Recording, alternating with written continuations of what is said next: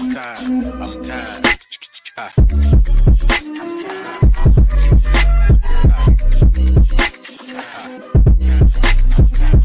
The Late Morning Program with Nam Ras Podcast.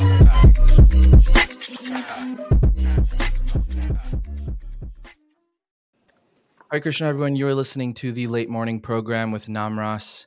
I'm here with Mukunda Prabhu. Mukunda Prabhu, thank you so much for joining me.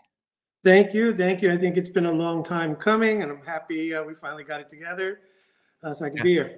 Thank you so much. Yes, so I saw your lectures online, and devotees sent them to me, and I was very impressed by the way you present Krishna consciousness in a very wonderful, scholarly, sastric way. So I wanted to have you on, and I know I've also listened to a few of your discussions of your preaching in Africa with Bhakti Tirtha Swami. So you have an amazing story, so I'd love to share that with all my listeners here. So maybe, Prabhu, let's start from the very beginning.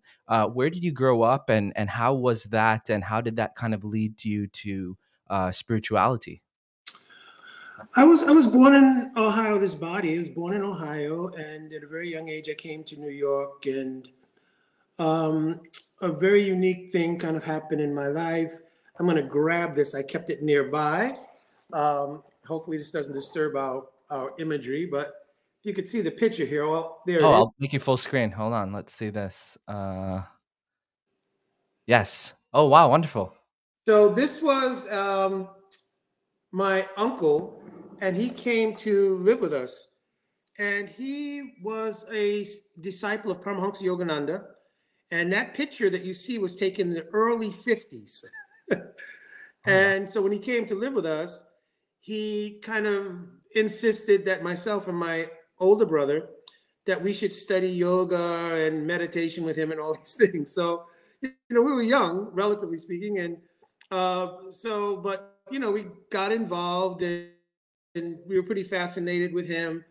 And even I remember myself and my younger friends, because my brother was older than I was, we used to sneak and look when he would do pranayama, because he had the ability to bring his heart rate down to almost a stop.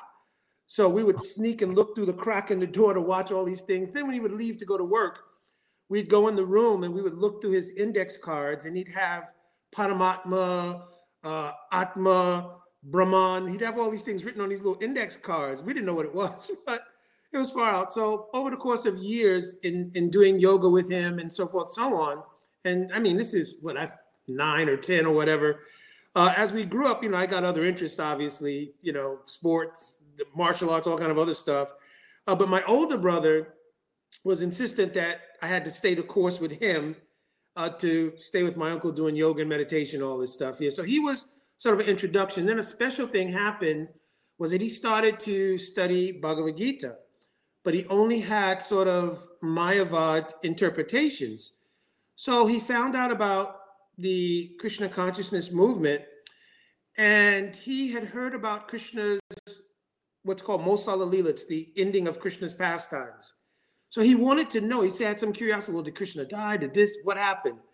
So he had me call the Brooklyn ISKCON Temple. This is 1972. Wow. And asked the question, well, what was Krishna's? We didn't know what it was called. So we said Mosali Leela. It's called Mosala Leela. We didn't know what it was called. So the devotee on the phone was really kind, and he said, well, we really don't talk about that on the phone, but we have several books here that describe all of Krishna's pastimes, everything. So there was no Uber at that time, but my uncle called what was called a gypsy cab. This is 1972. And he gave me $50 and cab fare to go to the Henry Street Temple, buy as many books as I could for $50 and bring them back immediately. That was the mission. Oh my gosh. So I took a cab, went to the temple. That was my first darshan, 1972, of Shri Radha Govinda Dev in that temple. And of course, when you walk into a temple for the first time, all of the sights, sounds, colors, smells, everything was like super enchanting. The devotee was really engaging. He bought me down way more than $50 worth of books. $50 was a little expansive at that time anyway, but he bought me down a whole bunch of books. And so, I kind of had a box, actually. I remember he put them all in a box. And he gave me some prasadam as well. And I took the cab back, gave them uncle, and we looked through all the books, but obviously 11th Canto Srimad Bhagavatam wasn't even out then. So we didn't find that, but he took a super interest in Srila Prabhupada's translation of Bhagavad Gita as it is. He emphasized as it is, right? So from that, we had so many discussions. I became interested and I started going because the devotee told me about the Sunday feast. So I started going my own every Sunday. And that was sort of my introduction into Krishna consciousness. And then I think it was 72 or 73. That was the first time I saw Srila Prabhupada. It was at that temple on Henry Street. Oh, wow. And I remember when Srila Prabhupada came out of the car, you know, obviously there was a lot of devotees there because the BBT used to be in Brooklyn at that time, the art department. So there was a lot of devotees living there, pretty stalwart devotees living there. And I remember I was sitting on the staircase, and as devotees came in, more and more devotees came in. So I started moving up the stairs to accommodate people coming in. Mm-hmm. And I remember ending up on the second floor. And there was a gift shop up there. There was the room where Tulsi Devi was kept. And there was one elderly Mataji there. She wore white. And she kind of looked at me and said, "Oh, you don't want to see Srila Prabhupada?" You know, so as soon as I could, I got back down the stairs and I sat on the staircase and looked through the banister. But you could see the Vyasa-san from there. And that was the first time I saw Srila Prabhupada and everything. And then when did you kind of really get interested to join? Did you join the temple or how did that happen? That didn't happen until some years later. I actually graduated from high school, went into the military in 73. And it was the end of the Vietnam War. So it was paring down of troops and all that. So they gave people an early out. So 1975, I took an early out and went to college. I went to college in New York, Brooklyn. And then, you know, I just got this overwhelming inspiration. I wanted to live ashram life. So on a break in between semesters, I had too many things going on in New York. So I decided to go to New Dwarka out in LA. And I went out to New Dwarka, you know, sort of stayed there for like almost 6 months or a year. And then I got a notice that if you don't go back to school, because on the VA bill, you know, if you don't, right. Yeah, your stipend is gone, you know. So right. I had to make a choice. Okay, what am I going to do? So I had already written a letter, in fact, because during that time, you had to write a letter to Srila Prabhupada for initiation. So I'd written a letter and everything, and I was in the Bhakta program. I think that was the first Bhakta program that was started by Dhanavir Maharaj now, but Dhanavir Prabhu at that time. And very sweet devotees were in that program. I think Ramdas, Abhi Ramdas, Amala Bhakta Prabhu. We were all in that same Bhakta program. Wow. Oh my goodness. And, so I wrote a letter. But then when that letter came from the government, I was like, okay, because I wasn't sure what my life would be kind of at that point. I better go back to school, right? So then the devotee, who was the vice president of the temple, not temple president, who was Tulsi Das at the time, but he said, listen, if you leave, you know, we have to take your letter back or whatever, you know, you can't be initiated. And I kind of understood because living outside, nobody can follow you, what you're doing, what you're not doing, etc. So I understood it. But at the same time, I took some consideration what's going to happen down the line. What will be my future? You know, I'm an adult. I have to make, you know, ends meet, everything like that, or find some way to life. I didn't really have the full dedication. I'll live ashram life perpetually. So anyway, I went back to school. It turns out, you know, I was studying music because I didn't really know what I wanted to do coming out of high school. I started to go to pre-med and psychology, well, you got to be a doctor to be a psychiatrist. So I was like, I don't know what I want to do. So anyway, I studied music because I had an interest. And then a lot of people who were going to school with me were also into music. And among them was Vernon Reed from the group Living Color. So we were all in groups together in the Brooklyn area. So it turns out, you know, we all started getting jobs and we started working professionally as musicians. And so, you know, as that grew and I had an actual income from music and, you know, I started doing recordings in the morning for like TV commercials and stuff. Then I would do group rehearsals in the afternoon, play dance classes in the evening. So I had a living going on. So, but, you know, I was definitely missing something. So long story short, around 1979, I used to go to Govinda's every day. I had my schedule mapped. So I would get to Govinda's restaurant on 55th Street for dinner every day. So once I was in there and devotee came and approached me and said, Brahmananda Prabhu Brahmananda Maharaj, because he was sannyasi then, and Srila Bhakti Tirtha Maharaj, because Srila Bhakti Tirtha Maharaj had just taken sannyas at that time, 1979, they want to speak to you. So I only remember Srila Bhakti Tirtha Maharaj from when I was out in LA. I was working in the BBT warehouse one day, and he came in, and he was like such a awe and reverence personality. Everybody looked at him, oh, it's Ghanasham Prabhu. You know? Wow. I was enthused because not only his kind of celebrity status among devotees, but, obviously, a person who had African-American body and so forth and so on. And, it was like a consideration that this person was so dedicated that, many stalwart devotees, held him in high esteem. So anyway, I remembered him. And so I was very anxious, to obviously go up. So when I went upstairs, he asked me, he said that he had started doing some work and he wanted to work in urban communities, and could I arrange some programs for him if I knew anybody? And of course, from the musical, experience, I'd known a lot of people in New York and all of that. So I arranged some programs for him at the Tree of Life bookstore up in Harlem and some other venues and stuff like that. And I also gave a donation, financially things were going pretty well. So I gave a donation for Africa and all of that. And I remember Brahmananda didn't speak very much, but he always kept this big smile, like, I think we got him. I think we got one, kind of smile sort of thing, And then I remember going home and thinking that, wow, I really, feel an inspiration to just join the ashram again. So I remember it was a big decision for me because I really had a solid music career. And in New York, musicians is like, if you are out, if you get a call and you don't answer a couple of times, on to the next person. Right. So by that time, I had a pretty established career with various artists and stuff like that. And it's like, they'll call you twice and then, okay, get another percussionist, get another guy. So I told a friend about it, what I was thinking about doing. He says, listen, man, don't make a rash decision. But think about it. So when he told me that, I don't know, just sparked something in me. No, make a decision. So I remember giving him all of my instruments and everything. I called the New York Temple because I decided to go back to LA because I knew if I stayed in New York, with the calls and with people coming and, hey man, just come do this one show, do this one gig, one recording, it wasn't going to work. So I gave him all my instruments. I called the New York Temple, and the devotees came to my apartment, and I gave all my furniture. So I remember Puru Prabhu, who's, passed away, but he was a very good friend. And another devotee named Pranadas, who I used to do bhajans with in the temple, he came by, and I remember them collecting all the furniture. And then I remember sometime later, I was in New York, and a Back to Godhead magazine came out.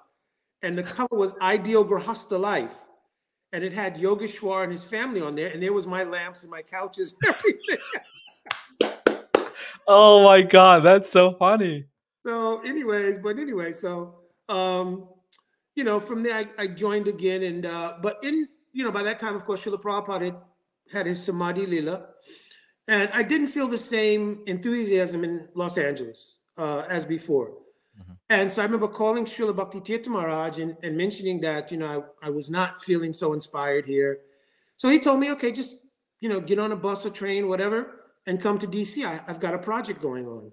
So I did that. I came to DC and I joined the project that he had, which was, it was all in ISKCON umbrella, but right. He had something called Urban Spiritual Development. And I joined with him there. We had a restaurant in Capitol Hill. And I stayed with him. We were doing all the regular devotee programs and Harinam, book distribution, all those things. But we also had the restaurant, which was, huge success on Capitol Hill. And it was a small grouping, but, dedicated grouping. So, and during that, before you joined Bhaktivedanta Swami, you were in Africa. No, that was after? Yeah. So actually later that same year, 1979, I think it was a little early that I came to DC. And later on in that year, Srila Bhakti Maharaj, he came down one morning, just long story short, he came down one morning to give Srimad Bhagavatam class, because we had Bhagavatam class after morning program as usual.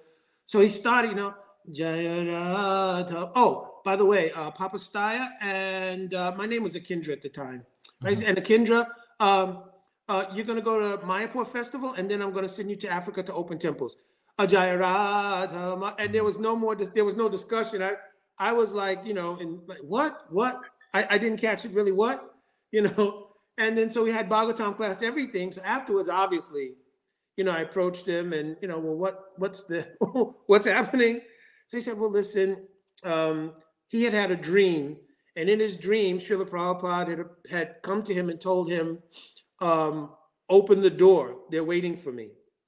Right? And then he said, Srila Prabhupada said it 3 times, and then he got really emphatic, open the door. So this was a dream he had about preaching in West Africa, because East Africa, Kenya, and South Africa had already kind of been established, but there was really nothing in West Africa. Brahmananda Maharaj had gone there, and he had started some things.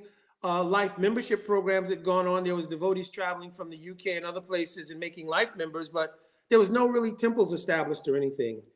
So long story short, Papa Stai ended up not being able to go. So I had to go alone. And of course, I didn't go to Mayapur either. We just took a one-way ticket to Nigeria and I had $10, right? So, and a one-way ticket. So my first fear was getting in, but I had a letter and it's a kind of sponsorship or whatever. So somehow or another, long story short, I got in. And of course, at that time, Nigeria had an oil boom, so the economy was really good.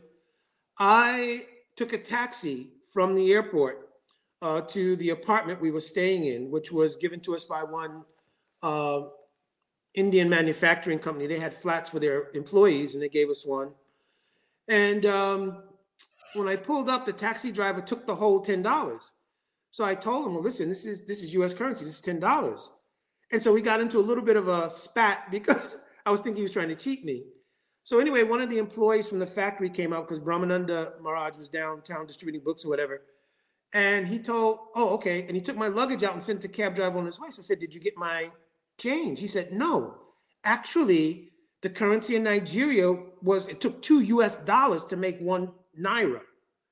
So actually you got off easy, because from the airport to here would be about $20. So I was, and then of course, everything was super austere. We didn't have running water really. We had these huge jerry cans.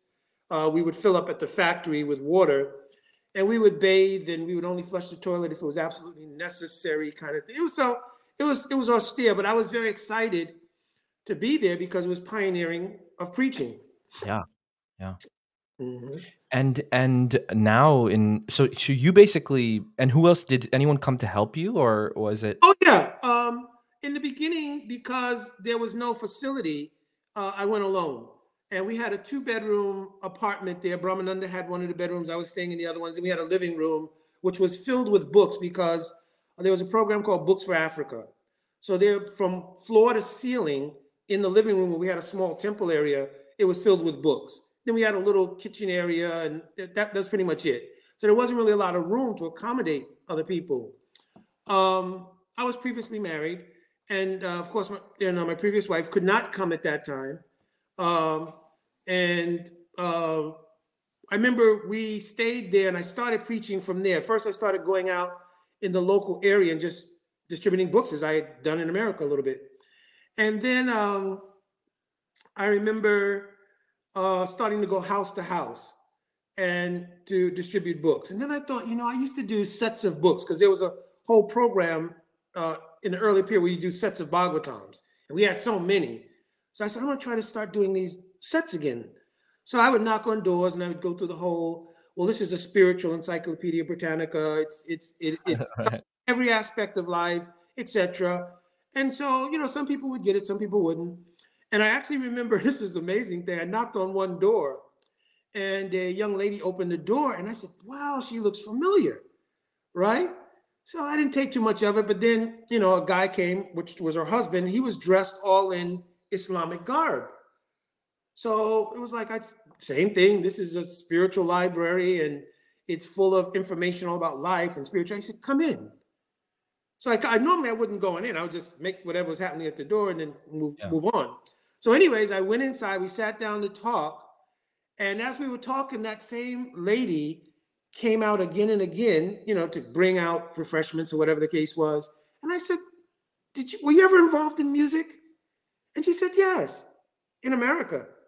I said, I was involved in it. Turns out we knew each other from crossing paths in shows. She was one of the singers in an old group called Chic. Oh, wow. And we remember each other from paths crossing and shows and stuff like that. So that gave me more in with the husband, who was a Sufi. He wasn't really just Muslim, he was in a Sufi. So he was into mysticism and all these things. So he bought a set of books. We talked for hours and hours. He invited me to come back repeatedly. So that was interesting. And then I was really excited. So I remember starting to spread out and go to other neighborhoods with the whole sets of books things. And first of all, I had to learn how to drive a stick shift because I hadn't done that in America. Right. So we had a little Daihatsu van. And I eventually learned how to drive stick shift. One devotee helped me. His Bhakta Vedanta Shanta Maharaj now. At that time, he was Bhakta Martin. And he was the first, sort of aspiring devotee I met when I got to Nigeria. And we're like brothers to this day, right? So he was doing a lot of these things with me. He would work in the daytime, but he would go on book distribution with me.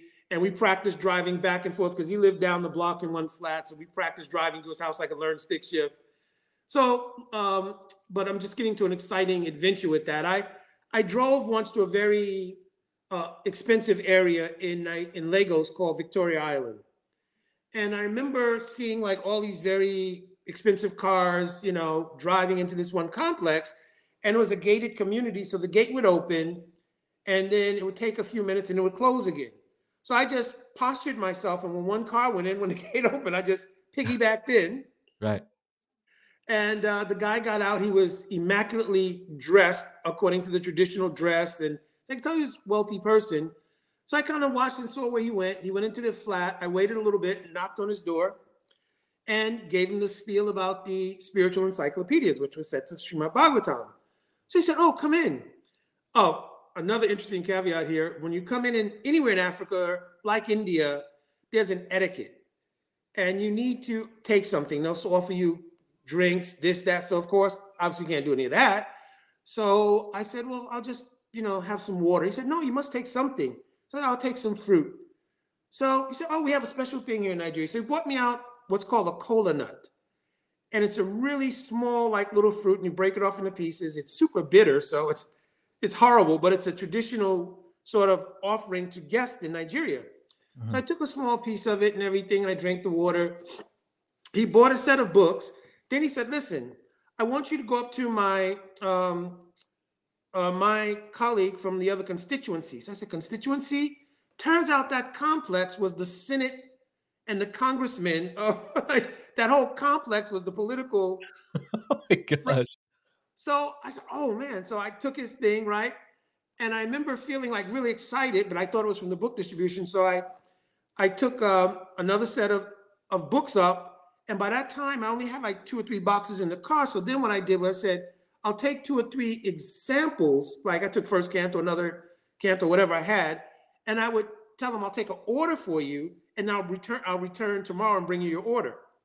So I started going house to house to all these different politicians. And they said, well, who else got them? And I'd show them the list. Okay, I'll take one. Because like nobody wanted me out there. So I was like, and then each time I'd go, I said, well, I'll just take a little bit of that cola nut thing and some water. That way I could avoid. So I kept doing that, right? And then all of a sudden I was like super energized. I was like running up the stairs, running back to the car. I'm sweating a little bit. I kind of know where this is going. So I finally get back to the ashram. I'm super excited. I'm telling Brahmananda this, that. He's calm down. Like, what's going on with you? So I said, no. You got to understand. I mean, it was amazing. There were so many books distributed. And I'm like speaking really fast. He said, did you drink anything there? I said, no. I just took some of the little fruit, the cola nut stuff. And he said, cola nuts are like, it's like some kind of, it's like, I don't know what we call, maybe beetle or pond in India or something. Right. It's like an intoxicant. Like a stimulant or something. A stimulant, yeah. Right. He says, listen, in the future, let's ask for like an actual, like apples, oranges, or bananas or something. So I had a headache. It was amazing, but I was so fired up from the book distribution. I continued to go there and other places. So that was one of the first, kind of amazing preaching pastimes we had. How do you look on that time now as years and years later, and there's the yatra, I'm sure it's huge and it's just growing more and more. How do you look back on that?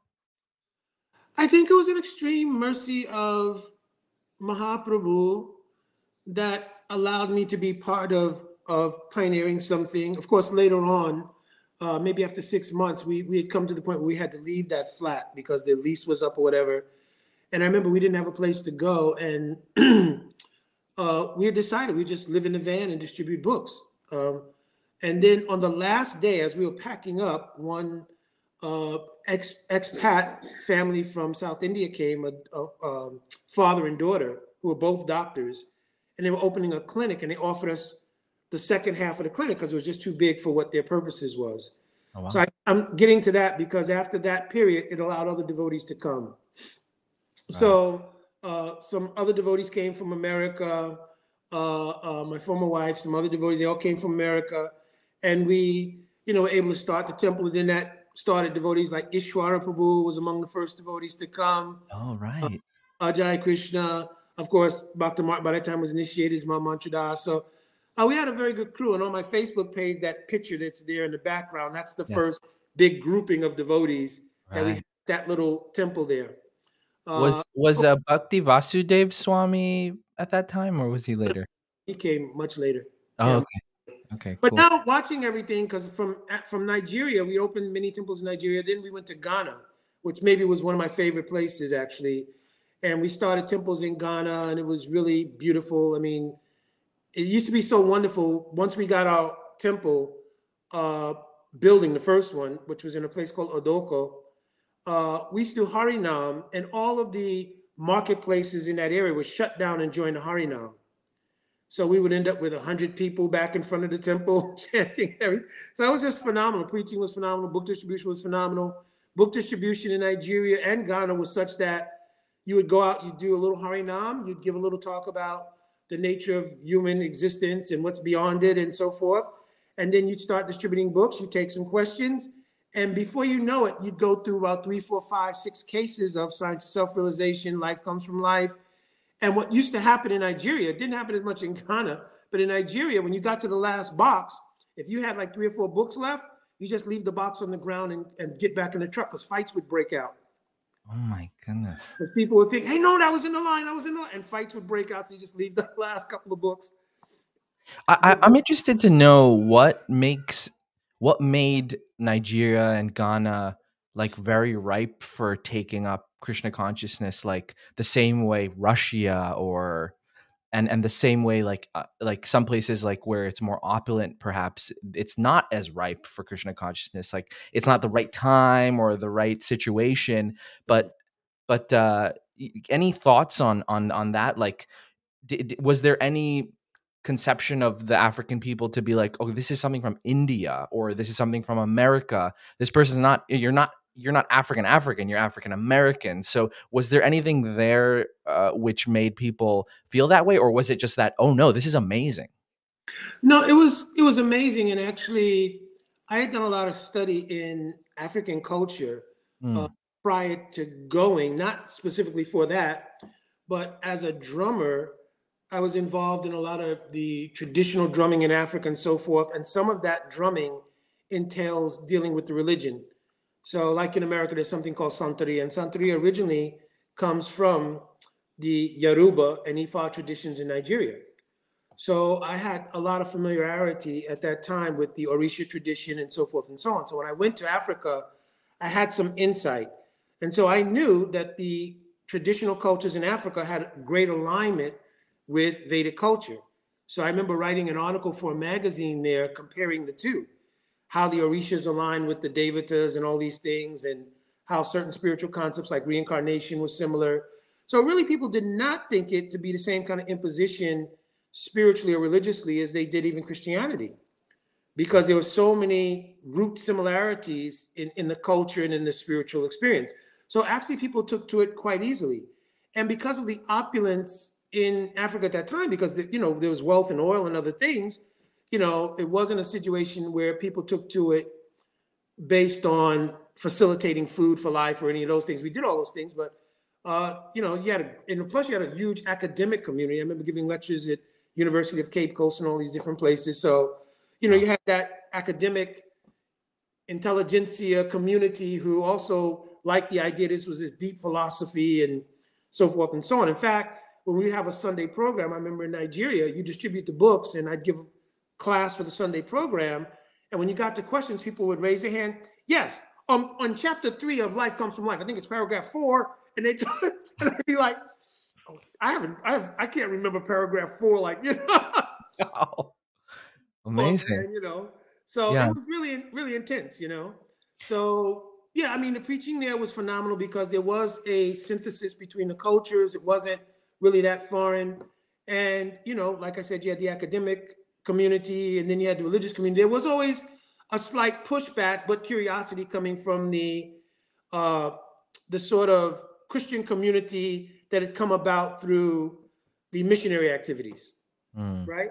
You'd get that little bit of a pushback. You give a talk or something, somebody would inevitably go, "What about Jesus?" Right? And you could tell it was the sort of revivalist missionary activities it picked up because their accent would change and it would become really Southern American. What about Jesus? Right? Right. And so forth. But a lot of people also, if you had some expertise in some elements of the Bible and you could explain things, a lot of those also came to the temple, and over the course of time here in the philosophy, they also came. Islam as well. Right. Wonderful. And so you spent 8 years in Africa. Pretty much. Yeah, I think 79 to about 87. And what led to your leaving there and coming back to the US? Well, we had opened temples, quite a bit in Nigeria and in Ghana. And then I went to Liberia and to Sierra Leone. At the time, Liberia was not really ripe. It was kind of dangerous, everything. Of course, we ended up losing one devotee there at one point. And Sierra Leone was very similar. And then we decided to try Central Africa. So I went to Zambia and Zimbabwe and opened temples in Zambia and Zimbabwe, and along with my former wife and everything. And then we, went to Kenya and just preached because Kenya already had temples there. So then we decided, well, we should try a whole nother area. So Srila Bhakti Tirtha Maharaj suggested we go to Central America. So we ended up going to Belize. And we started preaching in Belize. It was so-so. It wasn't as fruitful. So when we came back, finally in 1987, and Srila Bhakti Tirtha Maharaj had come back from Africa. He was in Africa and came back. And he said, listen, we've done all of this, but we really haven't done what I wanted to do in the urban communities here in America. So long story short, this is the genesis of the whole institute thing, Institute for Applied Spiritual Technology. Right. And actually, we made that name up. I remember we were going to Howard University, and we were giving lectures on a pretty regular basis at Howard, and had garnered a number of people. It was really good group of people, actually, And I remember on a taxi ride back from one of those lectures, Srila Bhakti Tirtha Maharaj, we were talking about, I said, we should start like a kind of institute thing. So, and I said, well, the Institute for Applied Spiritual Technology. And he liked it. So we took that name, it stuck, and we did a bunch of research on how to do preaching in the New Age community and all of that. And, long story short, that led to the development of iFast. Wow, wonderful. What was it? What were some of the principles, if you remember, kind of off the top of your head, of preaching to New Age at that time? Well, you see it manifest in kind of the Institute now. It looked at contemporary social issues. It looked at things of interest to people, whether it was male-female relations, whether it was conflict resolution, whether it was leadership principles, whatever it was, there was an avenue to bridge Krishna consciousness through those mediums. So Srila Bhakti Tirtha Maharaj is very expert at looking at those mediums, having the devotees who were working under him and with him to find ways to bridge through those mechanisms. And we set up the atmosphere to be such that it was pretty neutral in the beginning, that you didn't walk in and you were overwhelmed by, what is this? So it was, atmosphere was like many New Age places that you went to, was really well done. And the atmosphere was kind of neutral, so to speak. The deities weren't even prominently manifest at that time. That came later. And we had courses run. We run courses on comparative religion, male-female relations, and conflict. We'd run all these courses, and people signed up for them, and different devotees would teach in different courses and so forth. And then whenever Srila Bhakti Maharaj would be in town, he would give the lectures at Howard or other places we had, and he would do TV and radio appearances and stuff. And then devotees, new people rather, coming, aspirants, would be very excited to meet him. So having come through all of those bridge programs, now they had a chance to meet the leader and facilitator of that group. So inevitably, when they would meet with him one-on-one personally, they would become pretty convinced, and they would have this dedication of heart, and they could see him as their spiritual master even before it literally took place. And in that way, a solid group came about. Wow. Before we go into you meeting Srila Narayan Maharaj, I wanted to talk a little bit about Bhakti Tirtha Swami. What was your relationship with him like that? What through the years, even up to his samadhi and everything like that? Tell us a little bit about that, about your relationship with him. I was extremely close because we came at a time when he had just taken sannyas in 1979, and there was a very small grouping at that restaurant. I think you can have maybe 8 or 9 people was the full brunt of everything that went on. And then, when I left to go to Africa and so forth, so it was a really small grouping that was always around him. And then in Africa, because I was such a big part of his preaching portfolio, obviously we became extremely, extremely close. I always studied a lot. And I remember making a vow when we were in Africa, because we had all of Srila Prabhupada's books. I was going to read every book, every purport. This was like a vow that I took while I was there. And he encouraged me so much in that. I remember he had his own shloka book.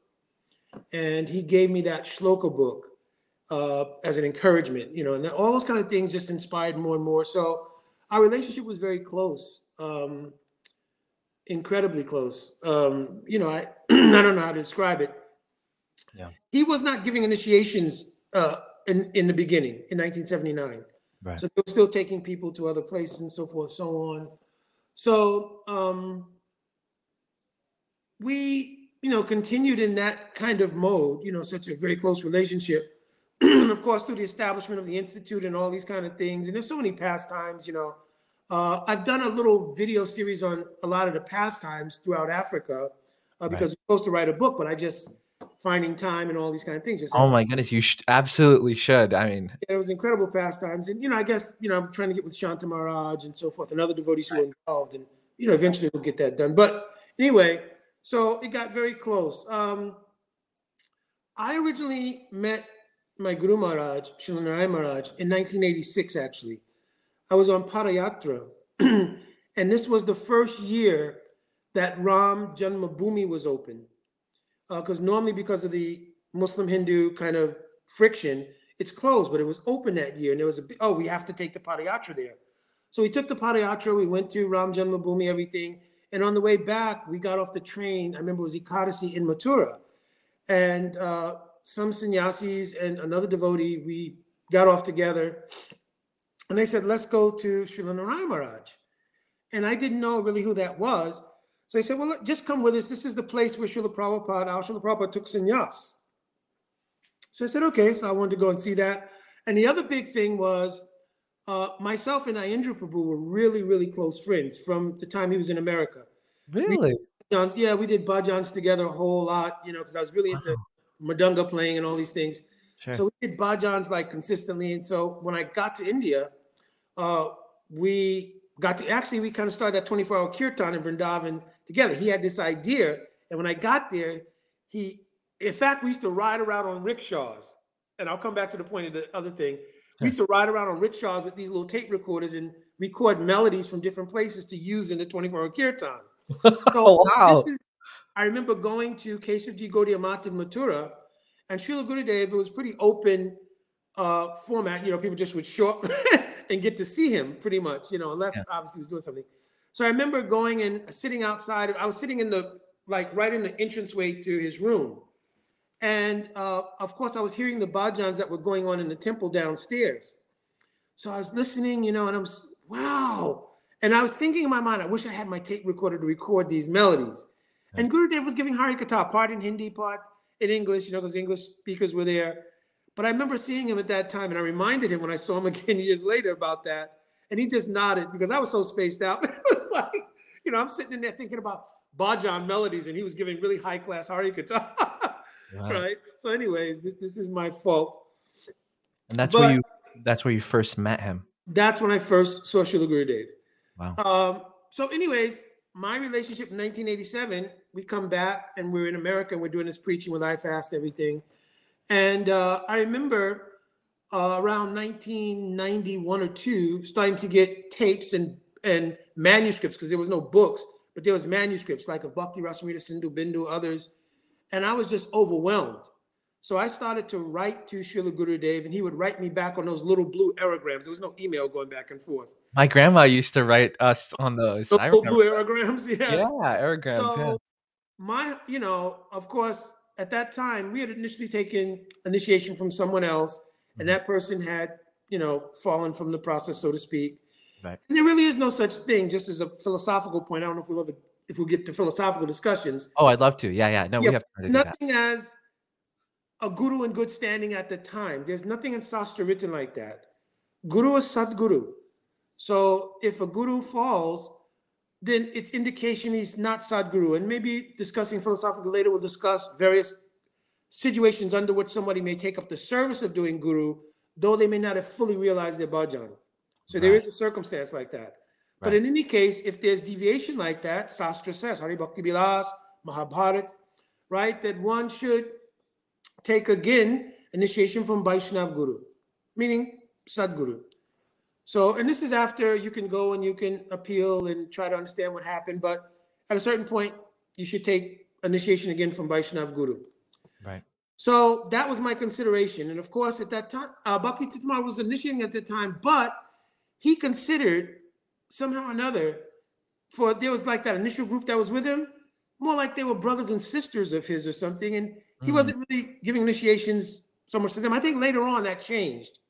I can't say. But anyways, so I started writing to Gurudev, and once we recorded, my heart was gone. That was it. So, and there was no problems with it. I mean, I was sharing all the letters and everything, and there was no issues or any problems or anything. In fact, no problems arose till like 93, and that's when the general problems arose within the larger society. Right. And there was discussion. I think the genesis of that was many of the senior persons used to go and see Srila Gurudev. And of course, prior to that, Srila Gurudev's access to anyone who used to come to see him was pretty much there. And when the GBC and some of the more senior devotees started to go, they wanted those sessions to be kind of closed door. So that started a friction in Vrindavan.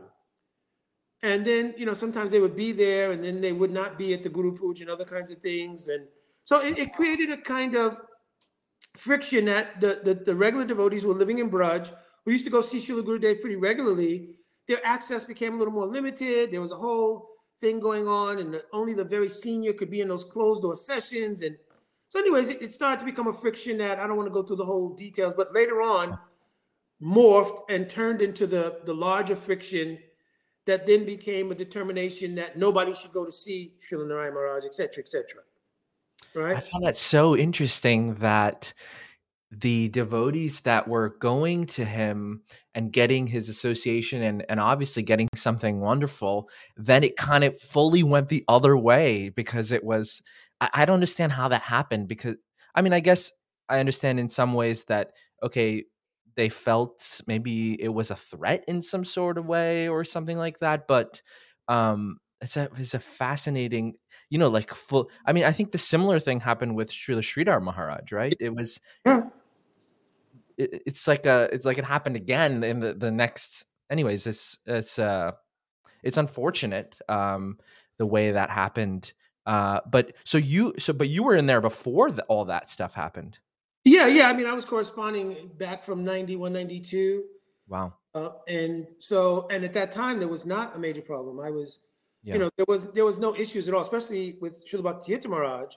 In fact, in the whole preaching in Africa, we never really experienced any of the drama things that went on within the ISKCON society. Africa was kind of in another world from that. We never, only if I would come because at one point I was regional secretary in Africa, and if I would come to the meetings in Mayapur or something, then you'd hear about a lot of these things. Or Srila Bhakti Maharaj would mention some things if he came to Africa for, preaching during the times he would come. So, but other than that, we really didn't deal with a lot of stuff like that. It was all about the preaching and so forth. So even when all that stuff happened, what was your feeling and what was your kind of attitude towards that? Because like you had already been talking to him and everything was so quote all good, but then it stuff happened. So what was your conception or what was your kind of thinking at that time when that happened? Well, 1990, I got hired on the police department, so I had a full income. I had my own house. So at this point, it's like, listen. I'm a grown man. I joined Krishna Consciousness to really understand what was Krishna Consciousness. Yeah. So, and there was nothing written in Srila Prabhupada's books about political dynamics or various sectarian dynamics, so forth, so on. So I just, without wanting to be part of any kind of controversy or anything like that, I had many friends. I'd been around the movement since 1972. I just focused on spiritual life, trying to grow, trying to understand, trying to learn. I had just got on the police department, so I didn't foresee when I would get leave, but my plan was if I got leave, I would go to India and I would take shelter of Gurudev there. But, as it turned out, because Gurudev at that time had no plans to come to the West. Right. But in 1996, that changed. He came to the West. I took shelter that immediately that first year that he came, myself and some other devotees, so forth, so on. Mm-hmm. So, but at the time, after 1993, when it became a little controversial, I remember not being allowed to give class in the very place that I had given classes for years and years and years and years. So, but, Srila Bhakti Tirtha Maharaj, it was not out of his own, anger or something like that. I did not get that. I mean, whenever we talk personally, it was, here's what's going on in the social body at large. Right. And by that time, his profile in the social body also had shifted a little bit because there's another story that at one point, because Srila Bhakti Tirtha Maharaj was always about preaching, about helping people, he wasn't also into politics. So there was, and he would share things with me. So I remember once a letter came about upcoming GBC meetings, and part of the agenda was the expulsion of Srila Gaura Govinda Maharaj. And Bhakti Tirtha Maharaj read it. He said, no, I'm not going there. And he got a little upset, a little angry, and he tore it up. He threw it away. He said, I'm not going. He said, push come to shove, we'll go on with this institute and urban spiritual development, which was the sister kind of thing he had started before, and we'll just keep preaching. If we have to succeed from whatever, I'm not going to be part of stuff like that, right? So that was his attitude. So then, actually one devotee, I'm not going to mention names, came to see him and spoke to him and said, no, we're not really, actually, this is not going to happen. That was just somebody brought it up, so it's on the agenda, but it's not going to happen. We really want you to come, because they were super excited about his preaching and the success of his preaching. Yeah. So he agreed that he would go, and that was the year that they made him the vice chairman of the GBC. So his portfolio had changed, and now he was integral, I guess, to, management of the whole society, not just the dynamics of his institute and other kinds of things. Also, by that time, he had many more disciples in different places and so forth, so on. So there was probably a little more scrutiny, and to have somebody, like I said, we were extremely close and, kind of right-hand man sort of thing. So for me to be going to Srila Narayan Maharaj at that point dedicatedly, perhaps, with the optics of it and other things maybe didn't work. I don't know. But in the long story short, I understood it because I don't think he ever, with malice or anything that I ever heard, spoke against me being there. He did say he was happy at one point to see, because, we'd all gone through ups and downs, like I said, I had previous marriage, all these kind of things. So he was happy to see that we were settled because we were so serious in our dealings now with Srila Gurudev and learning and so forth. So he's happy to see that, right? Mm. And of course, my wife now of almost 24 years, wonderful, I think was like a godsend, because she was not involved in any particular political dynamic, and she had been a devotee for quite some time. And when we got together, it was just also a solidification of state and stabilization of my whole life in many other ways, right? I always make a joke. Yeah. And that's that I was in law enforcement, and she was a dentist by profession. So I remember when we moved here to Alachua, she had retired by now. Uh-huh. So I had to get a regular dentist. So I remember looking at the dentist and telling him, "You don't look as good and you're way more expensive." Because my treatments were free. And Right. so on. Anyways. Wonderful. What was it about Srila Narayan Maharaj that attracted you initially?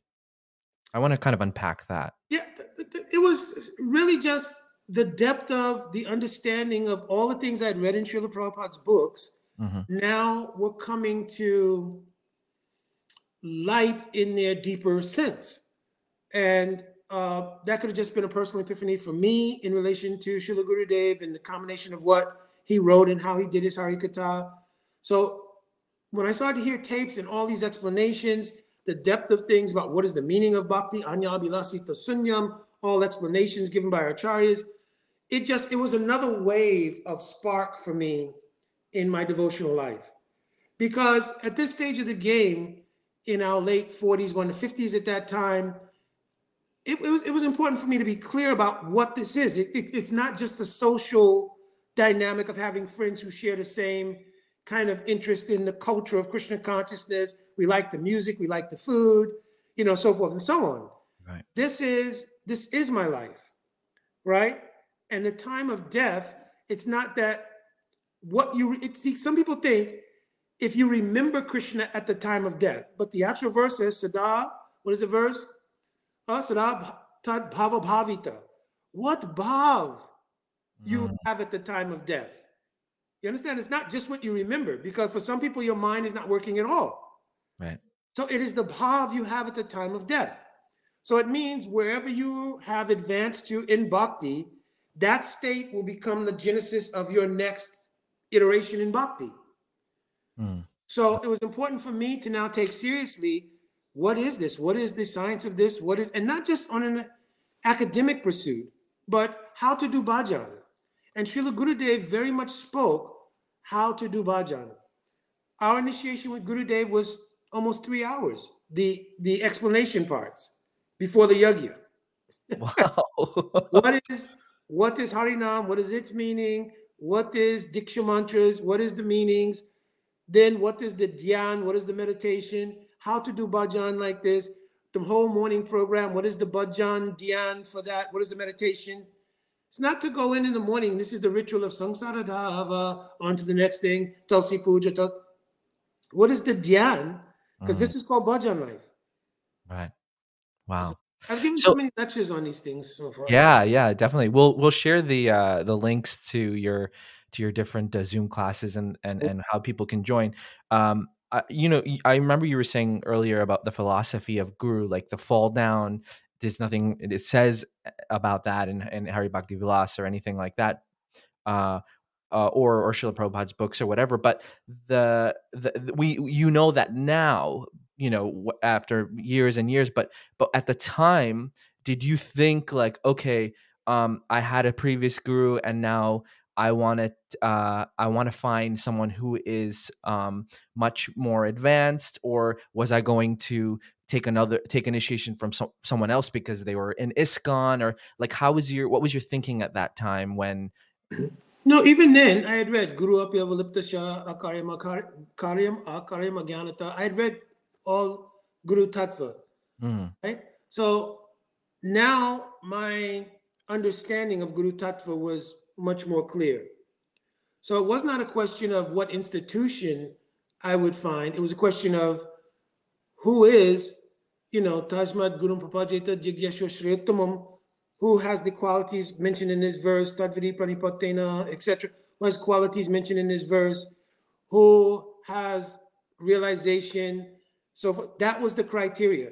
Already I had seen that in my exchanges with Srila Gurudev, hearing his Harikatha, seeing his writings, so forth, so on. So my heart was immediately drawn there. It really didn't take an institutional consideration. There were many high class of devotees. I had so much, Srila Gaur Govinda Maharaj, Srila Radha Govinda Maharaj. There were so many, too many to mention, right? Already within the society, right? So there was never a question of looking here or there. Like I said, in our relationship with Srila Bhakti Tirtha Maharaj, just that he did not see giving initiation. He saw us, I don't know, at that time. Like I said, I think that changed afterwards. Yeah. But just saw that no need. You're like, you've been with me this time. There's no real need. And when I first began to associate with Srila Gurudev, he was encouraging to that. So my understanding at the time was, before it grew into more of a international controversy with the societies and all that, yeah, he did not have any issue with us pursuing that. It was just more than not just myself, but other devotees as well, pursuing the avenue of shelter with Srila Narayan Maharaj. Because we had no concept at that time that it would mean changing your mode of service or anything, because we would just still be preaching and doing the same things we've been doing. It's just that our guru would be Srila Narayan Maharaj. Right. That was a consideration at the time. Of course, later, institution, many dynamics came up and all of that. Mm-hmm. But I've never participated in that, even to this day. I've traveled for Hari Katha, given lectures in ISKCON temples and other places, because I'm not a political person. Right. Right. That's really cool. I know you've probably come across through the years where devotees have said there are differences in the teachings of Srila Prabhupada and Srila Narayan Maharaj. What would be your answer to someone who says there's a difference, and that difference can confuse people, or whatever they say about that? So we'd have to first ascertain what the difference is. So I would ask the person, what is it that you see that's different? When they bring up the topic, then we can say, let's use the metric that's used to examine what this topic is. Let's say it's Guru Tattva. Well, let's examine both Srila Prabhupada's writings, Srila Narayan Maharaj's writings, Srila Gurudev's writings, rather. Let's examine even the writings of the previous acharyas on this. And then that's the template that has been recommended even by our Srila Prabhupada for how to resolve what is the siddhanta or the conclusions about something. So we can mutually come to that understanding if we examine those things. So let's examine them and see if they're different. So then a lot of times people are going off of information that's not been investigated. Like I remember one time there were a husband and wife, and the husband used to come continuously to see me for Hari Katha and for just asking questions and so forth. So the wife was feeling some disturbance. I don't know, he's a disciple of Narayan Maharaj and so forth. So then once, he said, I want to bring my wife to, talk to you about it. So certainly, no problem. She came and says, well, my reticence, my difficulty is that I spoke to one senior devotee, not mentioning your name again, and they said, Srila Narayan Maharaj emphasizes Raganuga Bhakti. So I said, so what is Raganuga Bhakti? And she said, I don't know. So I said, how can you make your decision in an informed way that the difference will be emphasis on Raganuga Bhakti if you don't know what it is and you can't vet to see if there's an actual difference? Right. You know what I mean? Right. How will you make that decision that this is somehow harmful, dangerous, or, something to be, worried about if you don't know what the nature of it is? You understand? So then we explained, like, what is Raganuga Bhakti? And then if you examine closely, look in Srila Prabhupada's books, it's all Raganuga Bhakti. The worship of the deities installed by Srila Prabhupada, rather Krishna Balaram, but mostly Radha Krishna deities, they can't be worshipped by Vaidhi Bhakti. Sakale Jagate More Vaidhi Bhakti Braj Bhav Paiti Nai Sakti. So you cannot worship Radha and Krishna by Vaidhi Bhakti. So what are we doing? We're following Vidhi, because Vidhi means the following of Sastra. And if you don't follow any Sastra, Shruti Smriti Puranadi Pantarata Vidim Vida Kantagi Hari Bhakti Utpat Yaiva Kalpate, then you'll simply be the cause of disturbance. So following Vidhis does not mean following Vaidhi Bhakti. You understand? There's a difference.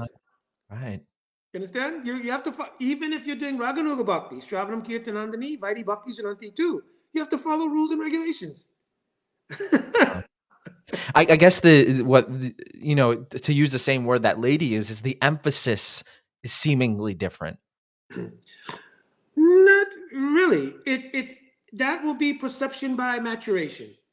Right. So if you, depending on your level of maturation, and obviously that's suitable. But at the same time, you cannot put a wholesale ceiling on the evolution of devotees, because that becomes dangerous. That What starts. do you mean? What do you mean by wholesale ceiling? A wholesale ceiling means we don't want anybody inquiring about anything beyond what we may be able to explain. Right, right. You understand? That becomes Yes. dangerous because that starts to become like herding. You understand? You develop a herd mentality. Yeah. And so you develop certain red flag words, Bhav, Gopi, Raganuga, right? Right. And rather than explain, investigate, so that people have an understanding of what these things are in relation to Adhikar for them, you kind of give a blanket, like you do to a child, don't touch that, it's hot, right? Yeah. Kind of thing. And that becomes part of a herd mentality that then leads into an idea of, well, they emphasize that. No, it's an organic part of the teachings of Bhakti. All through Chaitanya Charitamrita, Nadi Leela chapter 4, the entire thing discusses that Mahaprabhu came. Prem Rasniyas Karite Ashwadan Rag Mar Bhakti Loke Karite Prachar. You understand? Yes. Yeah. Srila Prabhupada in many cases also spoke about these things, but Srila Prabhupada spoke about them in regards to how they should be unfolded according to the gradual levels of maturation. So now you can't stifle everybody's maturation to accommodate. And at one point that started to happen. There was an idea that if we can't explain it, devotees will go elsewhere to find it. Yes. So that started to lead to a kind of, like I said, a ceiling mentality. Let's cap a ceiling on what can and cannot be discussed. And anything that we're not capable of discussing, right, then we should kind of give warning and danger signs about it, and make anybody who is discussing these things like sort of the anti-party and that kind of stuff. So that all of that was very unhealthy. And of course, I think a lot of that is past now. Yeah. Mm-hmm. Yeah. I wanted to also talk about, when you were talking about the guru, I want to have a discussion next week with a few younger devotees regarding that, like Rasik Mohan, Narsingha, Jay Jagannath, a few others. We're going to do it on the podcast. But I also wanted to talk to you about it. I mean, I have like a few topics that I want you to kind of pick your brain about. But we can start there. The guru being, like you were saying, like the example that I always hear, not always hear, but I heard it from some devotees is that, okay, there's the medic in the field. And when you come injured to the medic, they can do only so much until they have to be like, okay, now you go to the hospital and go to the doctor. So the example that's given in that way is that, okay, there's the guru that kind of is able to help you in a certain way, and then if that person is not able to help you further, then you go to a further advanced guru. So what is your I guess what's your view on that? Not your view, but like what what the teachings are in regards to, does the guru need to be Mahabhagavat? Is the guru okay to be like a sadhaka, or like, let's talk a little bit about that. So sometimes in order to explain certain situations that may exist, we develop our own parlance for that. So we start talking about, well, the medic guru or the student guru and so on, so on. Right. So, but there has to be some sangati, it's called, some alignment though with the actual sastra. There has to be an actual connection. Yes. So sastra says that there are various persons who can perform the function of becoming guru. That person who is upadekshanti te ganinas tattva darshana. Tattva darshan means he's had darshan of the absolute truth. So he is Uttam Bhagavat. But the Uttam Bhagavat, Sava Bhutam Yapa said Bhagavam Bhavam Atmanaha. Because any Bhagavat who's completely absorbed in their inner mood, they don't distinguish who's a devotee, who's not devotee, right? They can't. They're absorbed in their inner bhav. So even that Mahabhagavat, if they're going to perform the function of Acharya or Guru, they come to the Madhyam Bhagavat platform, which is in the verse Isvaritara Dineshu. Basic line is Prema Maitri Kripa Upeksha. They can see 4 categories of persons and they act accordingly. They are still Bhagavat because Bhagavat means they're realized devotees. You understand? But they come down to that level to preach, because neither Bhagavan himself nor the pure devotee on the Uttam Bhagavat platform give bhakti. This is written in Madhurya Kandamini of Vishwanath Chakravarti Thakur. Because they would be attributed with a fault which is called asamya dosh, means the fault of partiality. So they come down to the Majjhim Bhagavat platform, where it's in the nature of seeing distinction in order to preach. Those persons are qualified to be guru, sadguru. Right? Another person who can perform the function of guru, who may not have realized their bhajan, Rupa Goswami describes in Bhakti Rasamrita Sindhu. Sastra yukti suni punya, dridha sharayanra, uttamarikari se, tariye sangsar. So here he uses the word uttamarikar, but it's uttamarikar in eligibility to perform sadhana. Because he's sastra yukti suni punya. So the word sastra means scripture, obviously. Yukti means the logic or understanding of sastra. Suni punya, he is very accomplished, or she is very accomplished at sastra and sastra yukti. And therefore, dridha shraddha yanra, their faith in bhakti is fixed. So they are excellent examples of how to practice bhakti. Therefore, taraye sangsara, they are also capable of helping others traverse the path of bhakti and cross over samsara. They may not have realized their own bhajan yet, but they're fixed in the process. They may also perform the function of acharya. But there's going to be a difference between that person and the person who is a realized devotee, and especially a sane Pati Bhakta. Sane Pati Bhakta means like our Srila Prabhupada, Srila Gurudev, who are just very widely and broadly known in the army of Mahaprabhu. Because you have many pure devotees like that who they're just doing their bhajan someplace and they're not as prominent. Right. But those who are sane Pati Bhaktas in the army of Mahaprabhu, sane Pati means like a general. They're traveling everywhere and they're manifest as amazing pure devotees. So that's one thing. The thing about those who are in the category I mentioned, who have not yet realized their bhajan, one important hallmark quality they must have is they cannot have Guru Abhiman. Bhaktivinoda Thakur warned, Atai Sisha Tava Takya Savara Guru Abhimana Tyaji. Means may I always consider myself a Sisha and never consider myself Guru. In fact, may Guru Abhiman Tyaji means may go very far away from me. So if this Guru Abhiman comes in, and Guru Abhiman, like Pratishta, Raghunath Das Goswami spoke, Pratishta Asta Drashta. Drashta means very audacious. So Pratishta, or pride, is very subtle. And it's very audacious. It'll appear and don't recognize it and won't recognize itself. So Guru Abhiman is among the groupings of that kind of pride. So if you start to think, oh, I'm Guru, I have many disciples, so forth, that pride is so subtle that it could be very dangerous. And if you've not realized your bhajan yet, what to speak, you're not even Sastra Yukti Suni Punya. Wow. It's difficult also to see if someone is, how can you tell if someone is established in their bhajan, if that's one of the qualities, and also the Guru Abhiman. But I remember you were saying about the being established in bhajan. How do you determine that if it's like, you're not going to go and ask someone like, hey, are you established in your bhajan? No, this is why Hari Bhakti Vilas recommends that one should have association. Of course, it's not practical, but I'm giving where the foundation is. Yeah.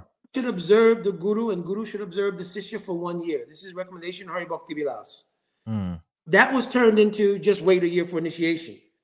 Right. But the actual it should be mutual pariksha. Pariksha means examination. Yeah. For 1 year, so that one can observe the bhajan habits of Guru, one can observe the realizations of Guru, so forth. One should understand Guru Tattva, right? So that period of time is meant to develop that. And similarly, the Guru does examination of the disciple. Does he want to be a disciple because he wants the social, status of, I got a Guru. I got one of those.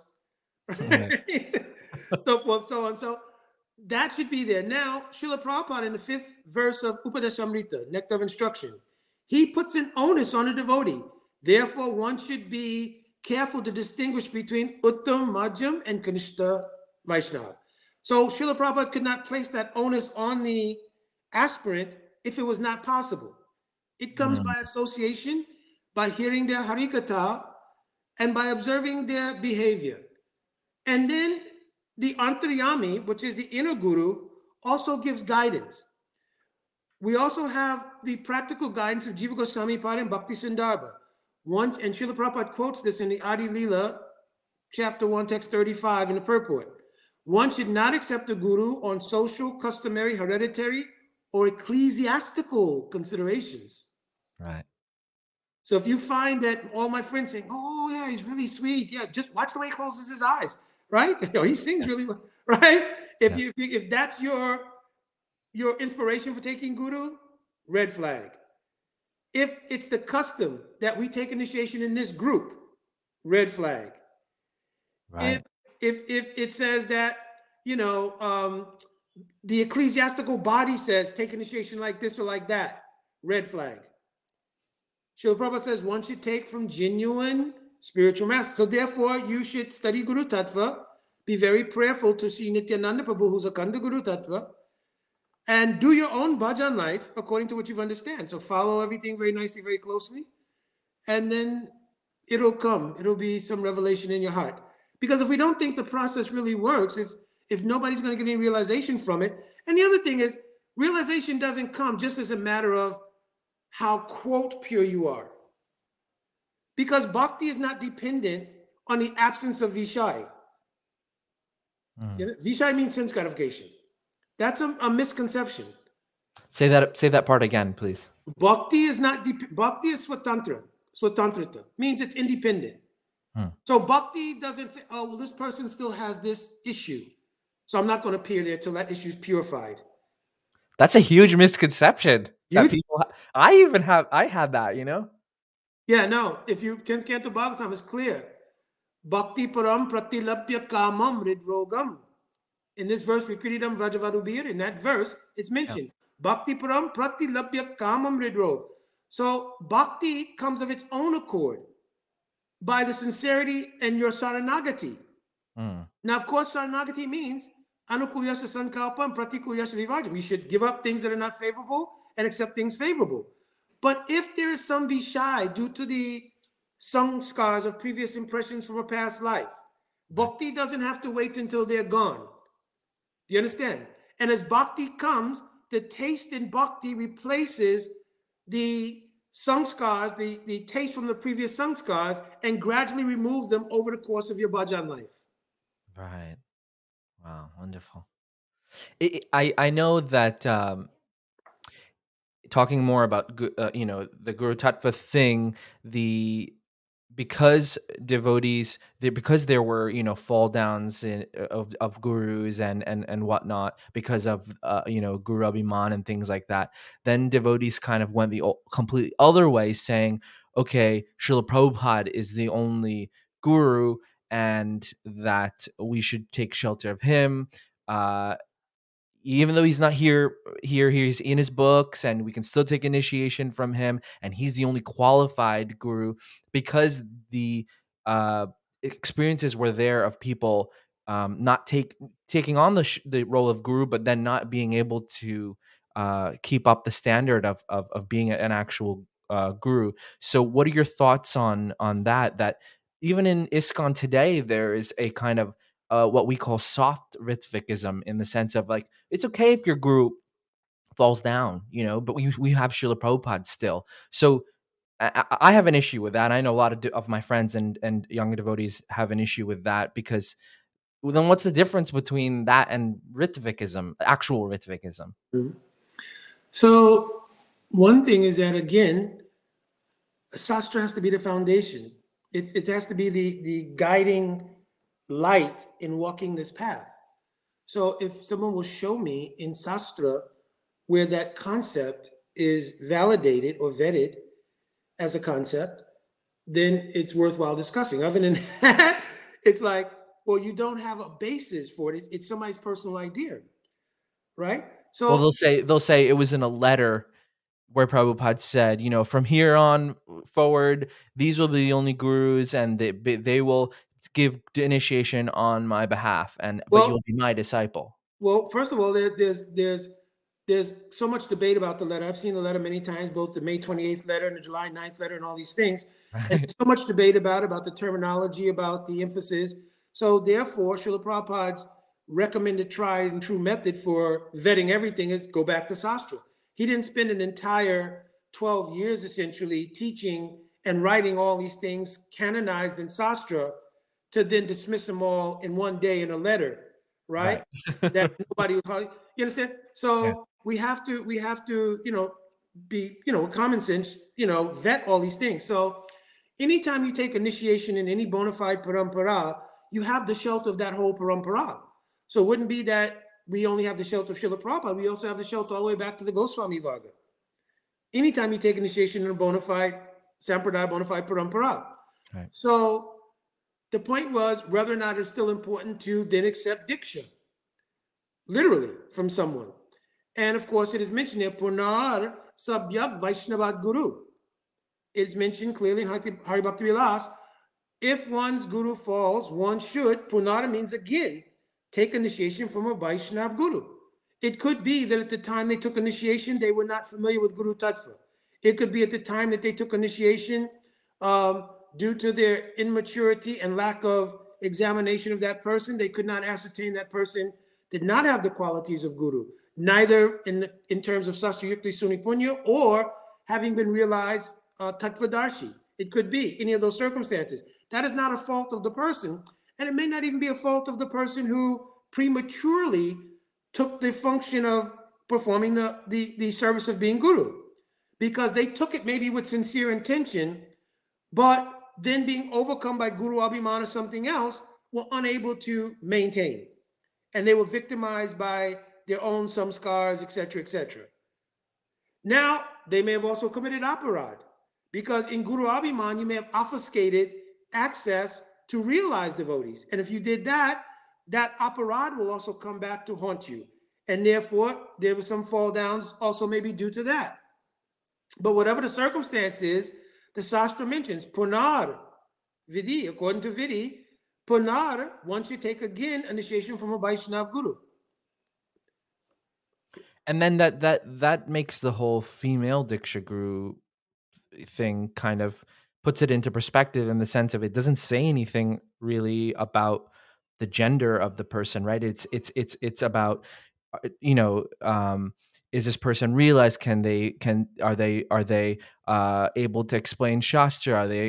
Are there things like that? But the gender thing is kind of it's what a social, like you said, it shouldn't be according to ecclesiastical conditions or whatever that is.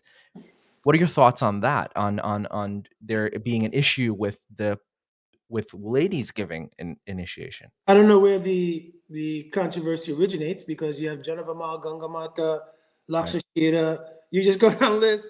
The wife of Advaita Acharya, Sita Thakurani. There's just whole lists of Vaishnavi gurus, right? So where that argument really comes in based on, and I think a lot of it's coming from the conflation of regular dharmic, Vedic, cultural, social considerations, which Jiva Goswami clearly said, don't follow social, customary, hereditary things, right? When considering Sadguru, especially in the mode of Mahaprabhu's vichar or conceptions, partly from the conflation of that traditional cultural norm sort of thing, and in part maybe because in some sampradayas like Sri Sampradaya and other sampradayas, there are no female Diksha Gurus. Right. But especially in the line of Mahaprabhu, that one is not Brahmin, that one is not male, there was no consideration like that, right? It was about the quality of having understood by realization, or at least by clarity, Sastra Yukti Suni Punya, the Vichar Dara of Mahaprabhu, and be firmly situated in the following of that or having realized it. That's the criteria. So I've asked many people many times, quote me a verse that mentions gender. There's nothing that says Sri, or this or that, something related to Guru. You don't see that. One devotee kept sending me some Dharma Sastra verse about females being able to be guru.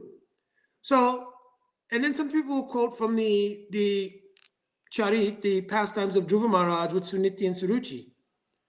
But here the case was with Suniti that she was Vatma Pradakshak Guru of Dhruva Maharaj, but clearly she identified herself as a Rani, a queen of Uttampad, etc. She didn't identify as a realized soul. You understand? So she gave Suniti good instructions to Dhruva Maharaj, where you could find Guru.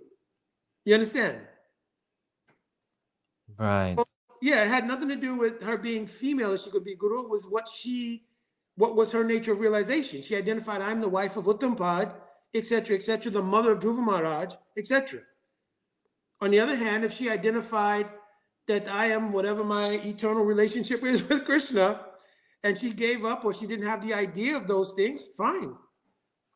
On the other side, there's also the like, okay, we want equal rights for both men and women to give initiation, and it's that doesn't sit right with me, because it's like that's not the criteria either. It's not that okay, No. we should go through, have equal rights in that kind of way. It's whoever has the criteria, no matter who you are, that you become guru, and then that kind of like people rushing to become like, as if there's going to be a rush of women or females to who want to become guru. Like, it's such a heavy, it's like a really big responsibility. I don't think it's like people are going to be coming hordes to try to become guru. I want to become Guru is the symptom of Guru Abhiman. Right. Or whatever. Right. I want to become Guru, symptom of Guru Abhiman. That's for one thing. Secondly, I've never seen an equal opportunity employment office for guruship. You understand? So it's not a social dynamic or social considerations. We need to have so many people of color, so many people of this intersectionality or that intersectionality. You understand? Right. So where does that stop? Right? So it begins to become infiltrated by mundane social issues. You understand? Yeah. So in fact, many devotees are being afflicted by that whole idea of a lot of mundane social influences are coming into the poorest nature of the Vaishnav Mandal now, because there's not a huge insulation like there was many years ago of people living in temples, and from 4 o'clock in the morning to 9:30, 10 o'clock at night, your day was chock full of a set program and all these kind of things. Now things are much more porous. People living their lives, working, coming in contact with this and that. People were involved in all kinds of media, from social media to news. So many kind of socially engineered social dynamics have seeped into the Vaishnav Mandal. And I know you gave a class on that. I didn't listen to it. I'm going to, but if you could kind of give a few of those points, I'd be really grateful if you could. Just briefly, there's a warning that's given in the 12th canto of Bhagavatam, that in the Kali Yuga, in the absence of spiritual influence, many traits of Kali Yuga will become visible. If you read the 12th canto, first chapter, they're enumerated. And if you look at the social dynamics right now, you see them all clearly manifest. Now, as I said, because many devotees are not living insulated temple life, which is good and bad thing, right? Because the bad part about that was devotees started to become naive to the fact that there is an outside world, right? And on the other hand, it's not good, because now devotees have opened up the portal, so to speak, of all kinds of various things coming into the Vaishnav Mandal. And just as you said, how easily concepts arise, not based in Sastra, many concepts start to arise because it just sounds or feels good. You understand? For instance, we should just automatically or axiomatically have a number of female, Black, Hispanic, gender consideration gurus, so that we can balance out the social dynamics. You understand? Yeah. It has nothing to do with Sastra or anything else, but it feels good as a social dynamic. Devotees' participation in social justice issues, right? Social justice is a organic thing to human existence. But when you start to become involved in those things to a point where the foundational element that we're not the body becomes compromised, it starts to become dangerous. Then socially engineered words like bypassing, toxic positivity, all these terms come up. People need to get into, there's a whole, I forgot what it's called. It's a whole kind of way you could look up when certain words enter into our lexicon. Oh, wow. And you'll see a lot of these terms have come very recently. And they're only substantiated by consensus. They don't really have any real meaning. Somebody comes up with the idea of toxic positivity or spiritual bypassing, right? Some psychologist came up with that term. I forgot his name. But that's your personal conception. We don't vet the originators of these keywords, et cetera, and substantiate what realizations they have. So to start allowing them to seep into the Vaishnav mundo as valid concepts is very dangerous. You understand? Yeah. Why is it dangerous, and what can we do to combat against that? It's dangerous because it seeps into the consciousness, because you start to equate these things with absolute things, right? The relative is one thing, the absolute is another thing. There is some intersection at which they come together within our purview in order to distinguish what is truth from what is not necessarily true or what is relative. So, for instance, the whole idea of, I don't want to pick a particular topic, but any social justice issue, there's a relative consideration to it, right? Yes, relatively speaking, we don't want to see any race of people marginalized. That's a human standard, right? But then to identify, I am that body, and to take such a deep position on something now starts to crack the very foundation of the means of what it is you're doing in bhakti, which is foundationed on I'm not the body. Right. You understand? And, yes. and there isn't like a synthesis you can make. Well, I am the body, but I'm not the body. That's schizophrenia, right? Spiritual schizophrenia of some sort, right? So, no, foundationally, I'm not the body. I understand by karmic drama and by the individual karmic portfolios of people, the particular karmic unfoldment here may appear just, unjust, etc. And we're not robotic. I spent 18 years in law enforcement. I didn't watch people, okay, well, this lady's being robbed and it's just her karma. It's her karmic portfolio playing out. No, I mean, there is a relative response to this relative thing.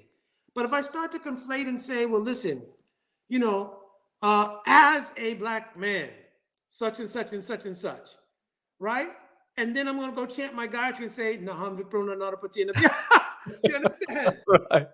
Schizophrenia, yeah. It's a kind of spiritual schizophrenia. So we have to be able to say, this is relative, this is absolute, and keep the distinction there. And as Mahaprabhu said the same thing, Antra Nishtakara Bayalokya Vyavyahar. Very beautiful verse. He says, Antra Nishtakara. In your heart, keep the proper absolute perspective. Bayalok. But to the external world, Vyavyahar. I would get up in the morning, this is for 17, 18 years, do my Mangalarti, chant my rounds, chant Gayatri mantras, everything, go sit in the roll call. Hey, did you see the game last night? This, that, this, and that. Oh, really? Okay. Oh, really? Oh, yeah, that happened. You understand? Wow. This is called Bayalok Vyavyahar. I didn't go in and say, all of you are in Maya. Right. You understand? So you deal with the material world appropriately, but you cannot allow your faith to be cracked and to start to let these things seep into that absolute spiritual space, your sacred space. I love that example that you gave, because that's like what most of us go through as devotees living in the West, and we have regular jobs and we deal with regular people and things. How to not let that seep in? What was in your life? What was the biggest thing that didn't allow it to seep in? I know Bhajan is very important and good sadhana and things like that, but for us to get there, how is that possible? Yeah, no, we can't underestimate. Bhajan life is everything. It is the given vehicle by Guru for finding and keeping that sacred space. What's different is our levels of maturation in doing bhajan. You understand? So we have to intensify, and intensification doesn't mean numerically all the time. It doesn't mean numerical even in the sense of more rounds, more hours. It means deep depth. So you have to hear Harikatha, which is the Swarup of Harinam, means the inner mystery of Harinam. Then you have to look at what was given from your morning program, beginning with Sangsara, all the way through Tulsi Parikrama, to chanting your Gayatri mantras. You have to deeply understand all these things, and you have to take shelter of that space at the appropriate time, becoming absorbed. Then it protects that, it's called the Hridoya Mandir, the temple heart, your heart temple. You understand? When I go to work, then whether it's music, hey, here's your charts, Agendra, Mukunda, this is what we're going to be playing, so forth, so on. Your check will be going to, because it has to be a check. Check is going to this or that, whatever. Or in the police department, go to roll call, and then I worked anti-terrorism after 9/11 until I retired. Really? Yeah. Wow. So, like the DC sniper case, I worked that case, everything. Oh my wife called me 5 minutes to tell me, I saw a white van. So anyway, and she's over here not appreciating that. Anyway, but my Vyavaharic life is my Vyavaharic life, right? I can't let that enter into that sacred space of bhajan life. That's the space where I'm pursuing my spiritual identity and everything else, right? So we have to deal appropriately with the external world. We have to pay bills if you're living gross life or external life. Pay bills, be responsible, be a good husband, be a good wife, be a good father, be a good mother. Do those things, right? And don't violate our principles, right? Follow our principles and so forth and so on. And deal with the material world appropriately. Keep the sacred space of your bhajan life. And the methodology is not, there's no reinventing the wheel. It is the very things that we do, right? Getting up during Brahma Muhurta hours, chanting, meditating on what you're chanting, study, Swadhyaya means study Sastra. People do the Samsara prayers every day, Guru Ashtakam. What is the meditation of that? What is the real meaning of that? All deep. The stages of bhakti are presented in the Guru Ashtakam from Shraddha all the way to Bhav. So many wow. It seems that someone with your background in like military and law enforcement, discipline is a huge thing. And do you feel that that had a part to play in your bhajan life as well, that kind of discipline? And for someone who doesn't have that background, how to be more disciplined? And, we can say discipline means you just have to do it even if you don't like it. But that is so easy to say and much harder to do. No, bhajan life is a result of the kripa of Guru. It has nothing to do externally with your life. Because if you ask my wife, where's that discipline when I'm throwing my shirt and my kurta over the back of the chair, while all my books when I study left on the table? You understand? Right. So the two things don't necessarily align. The depth of bhajan life is the kripa of Guru. You understand? Has anything to do with our external thing. If you feel in your heart how much Gurudev has, I told recently on Nityananda Trayodasi that the depth of understanding the Leela of Jaga and Madhya is very important, because Nityananda Prabhu shed blood to show what is the extreme Karun Shakti, means the power of mercy of Guru, because he's a Khanda Guru Tattva. How powerful is that mercy to deliver like Jaga and Madhya? So our gurus have also shed blood in the form of their time, energy, so many things to give us this process of bhakti. Especially when your guru enters samadhi, you should be overcome with remembrance, separation, all these things, which is the fuel for doing deep bhajan. You're external because people can mechanically be very disciplined. I've been up at 3 o'clock in the morning every day for 25 years chanting Hare Krishna, Krishna Krishna. So what is Hare Krishna? What are the 8 pairs of names? What do they mean? What is your meditation? What is the Swarup of Harinam? What does Bhagavatam mean? You understand? The depth has to be there. Yeah, exactly. That comes from the mercy of Guru. That's why the last verse of Guru Astakam says, without this mercy, prasad of Guru, no one can get the goti. Goti means the goal. I want to ask you about, like you were saying, when the Guru enters Samadhi, what was your feeling when Srila Narayan Maharaj went into Samadhi? What was your, and what kind of advice do you have for devotees? Because eventually, as time goes on, all these different gurus that devotees have, they will enter into Samadhi. So what's your experience in that? Yeah, maybe we shouldn't. I can't talk very late. Okay. Yeah, that's fine. That's absolutely fine. Well, we're up to an hour and a half, Prabhu, and I really enjoyed speaking with you very much, and just your story and then your depth also really came out. If you want to get in touch with Mukunda Prabhu, he is on Facebook. He gives regular classes on Zoom. I'll put that also in the comments when this airs. But if you want to see him on Facebook, there's his Facebook name, Mukunda Das, on Facebook. You can get in touch with him there. If you follow him there, you'll be able to see all his classes and everything. Prabhu, thank you. Do you have anything else that you want to add before we end?